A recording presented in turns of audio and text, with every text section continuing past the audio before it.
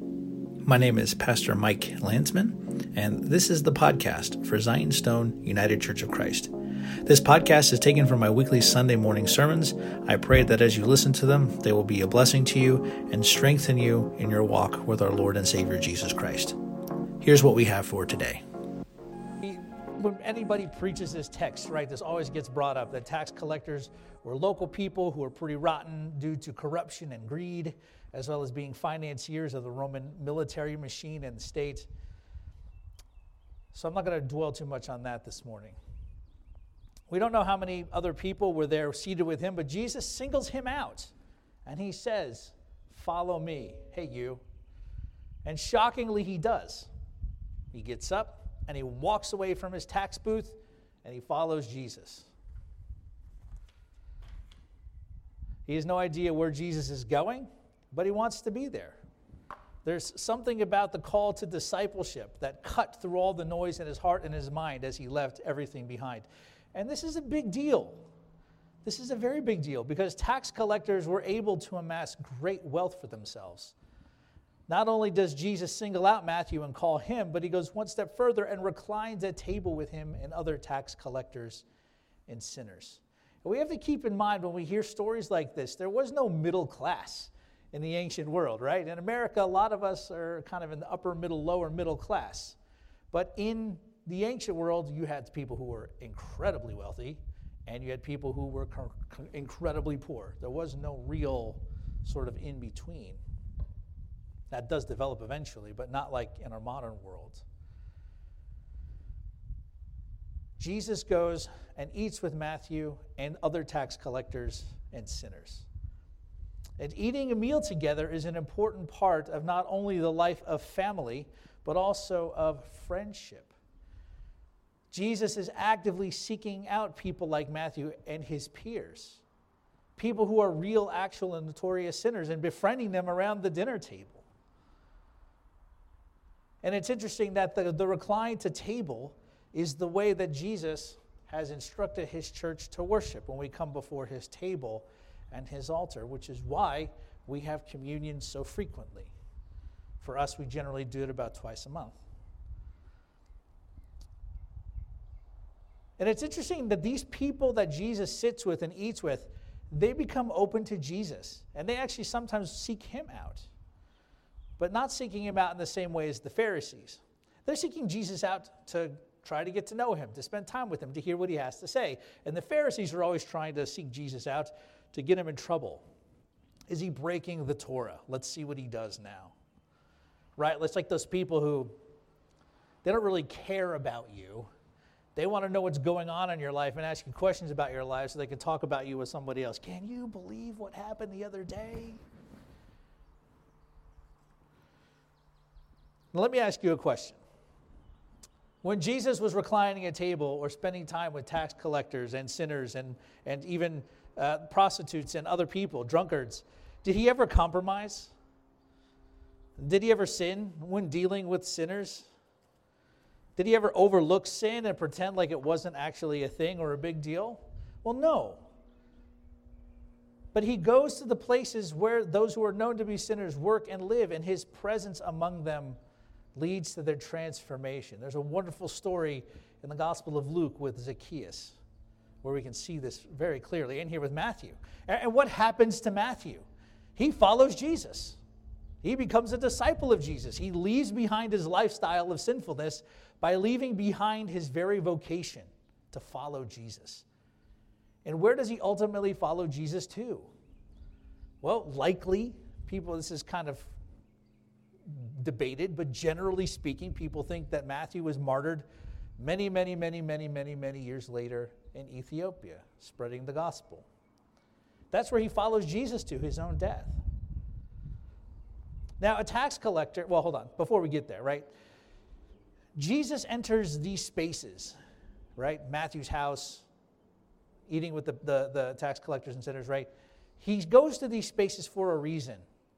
And his reason is to heal them. Now, a tax collector may not be sick with leprosy, but he might be sick with greed. A Pharisee may not be sick with cancer, but he may be sick with pride.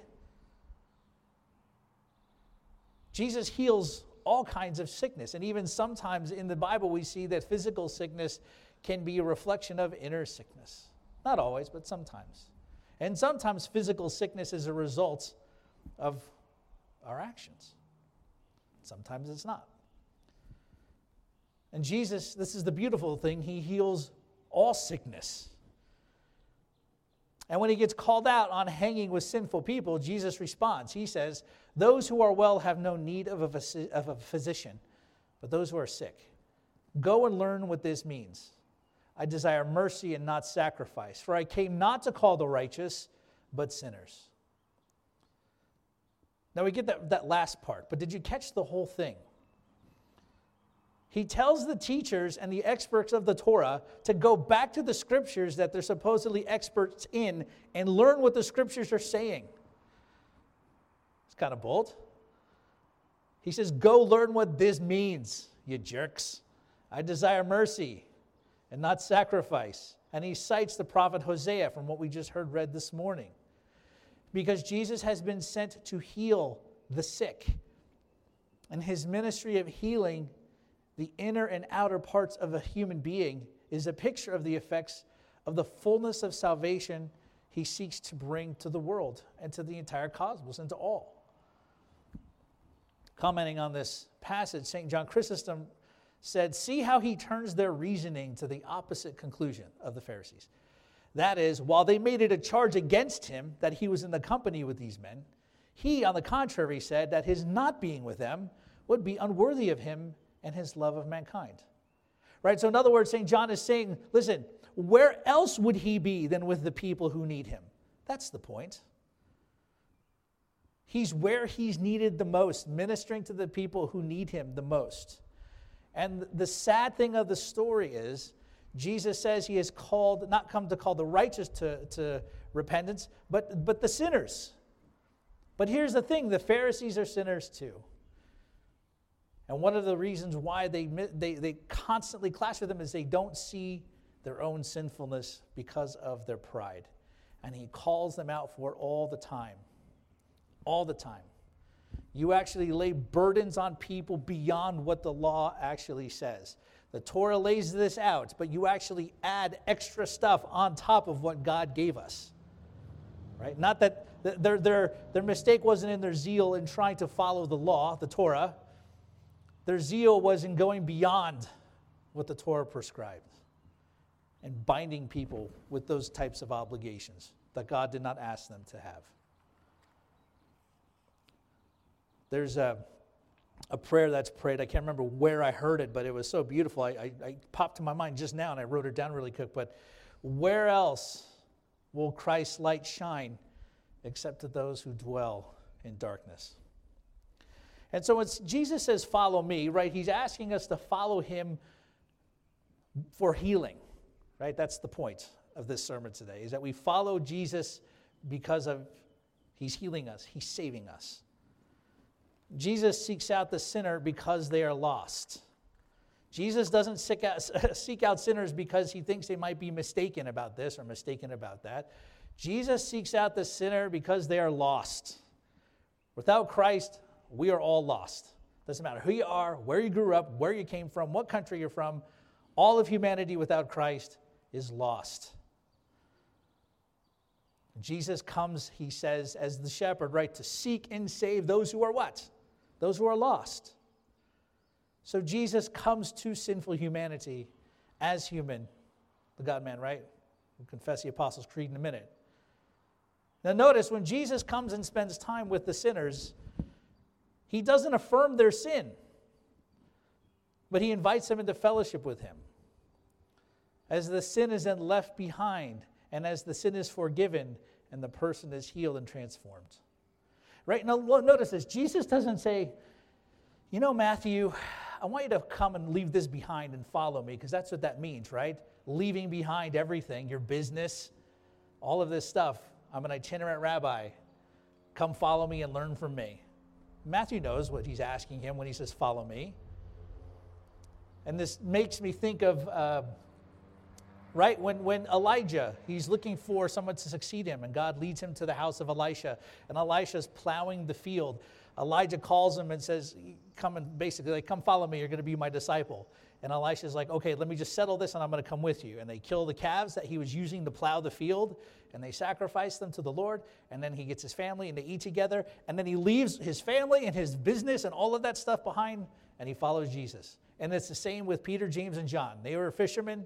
Jesus says, follow me. What do? They throw down their nets and are like, see you, Pop. And they, and they go off. And their dad's like, what's going on? Jesus doesn't say to Matthew, you know, Matthew, times are tough, and I understand why you'd want to be a tax collector, right? Given the profits that you stand to make out of the job. So maybe instead of charging, by the way, the law, the Torah, forbids the charging of interest on loans. All right? That was forbidden by God to his people. But they did it anyway. Right? So Jesus doesn't come and say, you know, Matthew, the law says you shouldn't charge any interest, but times are really, really tough, and I know you're charging probably more interest than what you maybe should. And I know you got to put food on the table, Matthew. So, you know, instead of charging 20% interest on all of this stuff, maybe you should just charge 10. That's ethical and kind of fair, right? That's our vision of Jesus today, right? When people are trapped in sinful lifestyles and sinful worldviews, we think that Jesus comes among them to just hang out with them just for the sake of hanging out with them and to give them a hug and a handshake and say, look how welcome and loving and affirming we are. I am, right? You should just become welcoming and loving and affirming and all of this good stuff too, which is true. We should be welcome and we should be affirming of people and we should love them. But Jesus doesn't come into the presence of sinners or bring them into his presence to leave them the way they are. If Jesus doesn't come to transform us and to heal us, then there's no point. If we believe that Jesus will just affirm us in our sinfulness, right? We've all been afflicted with it, right? We all inherit it. The original sin, right? It's something we confess across the entirety of the Christian tradition. That sin has disordered us, and Christ is reordering us in his own image. That's salvation, right? Jesus doesn't come and say, keep doing what you're doing, it's okay. Even if those things can lead to your own destruction, physically, mentally, spiritually, it's okay because I love you. No, out of love, Jesus goes and he says, follow me, right?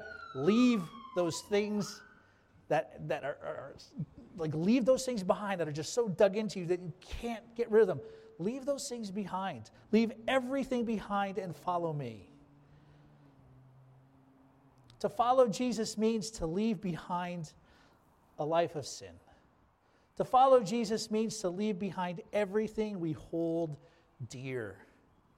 And in our culture, we have like distractions and we have different ideologies that are grabbing at us, right? Follow me, follow me, follow me, follow me.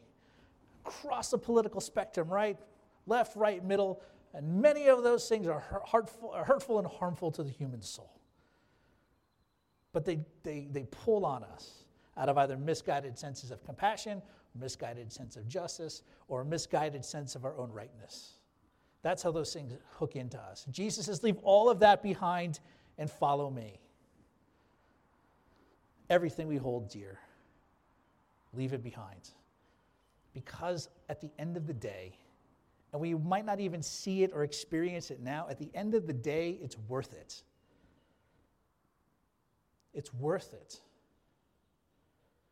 Right? If for the glory of the joy that was set before him, Jesus endures the cross, what that accomplishes for humanity is worth it. And I think as Christians, as individuals, as a church, we should be asking ourselves and corporately these questions. Where is Jesus leading us?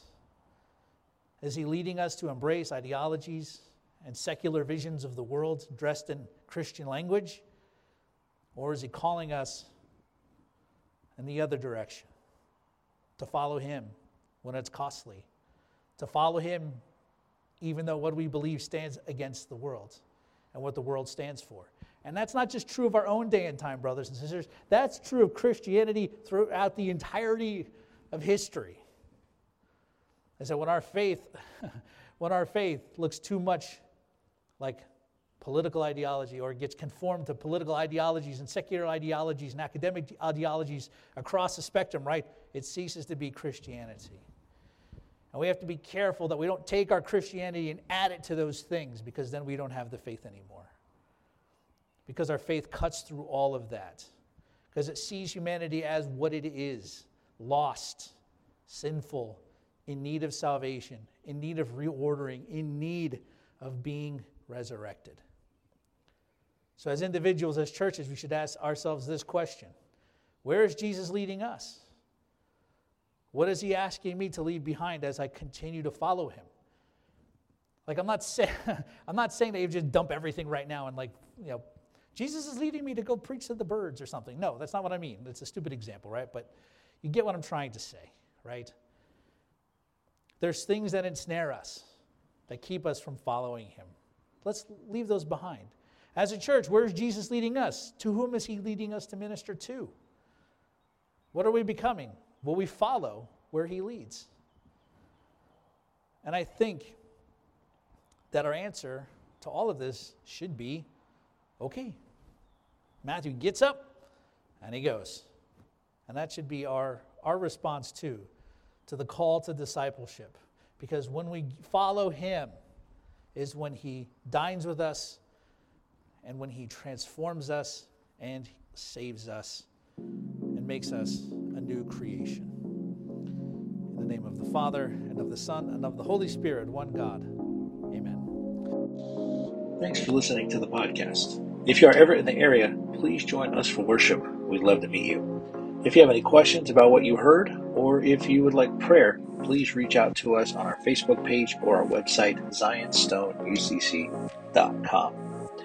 We also are raising funds for some repairs to our stained glass windows, so if you get a benefit from listening to this podcast, please head over to gofundme.com/Zion Stone Church Repair Fund. God bless you, and thanks for listening.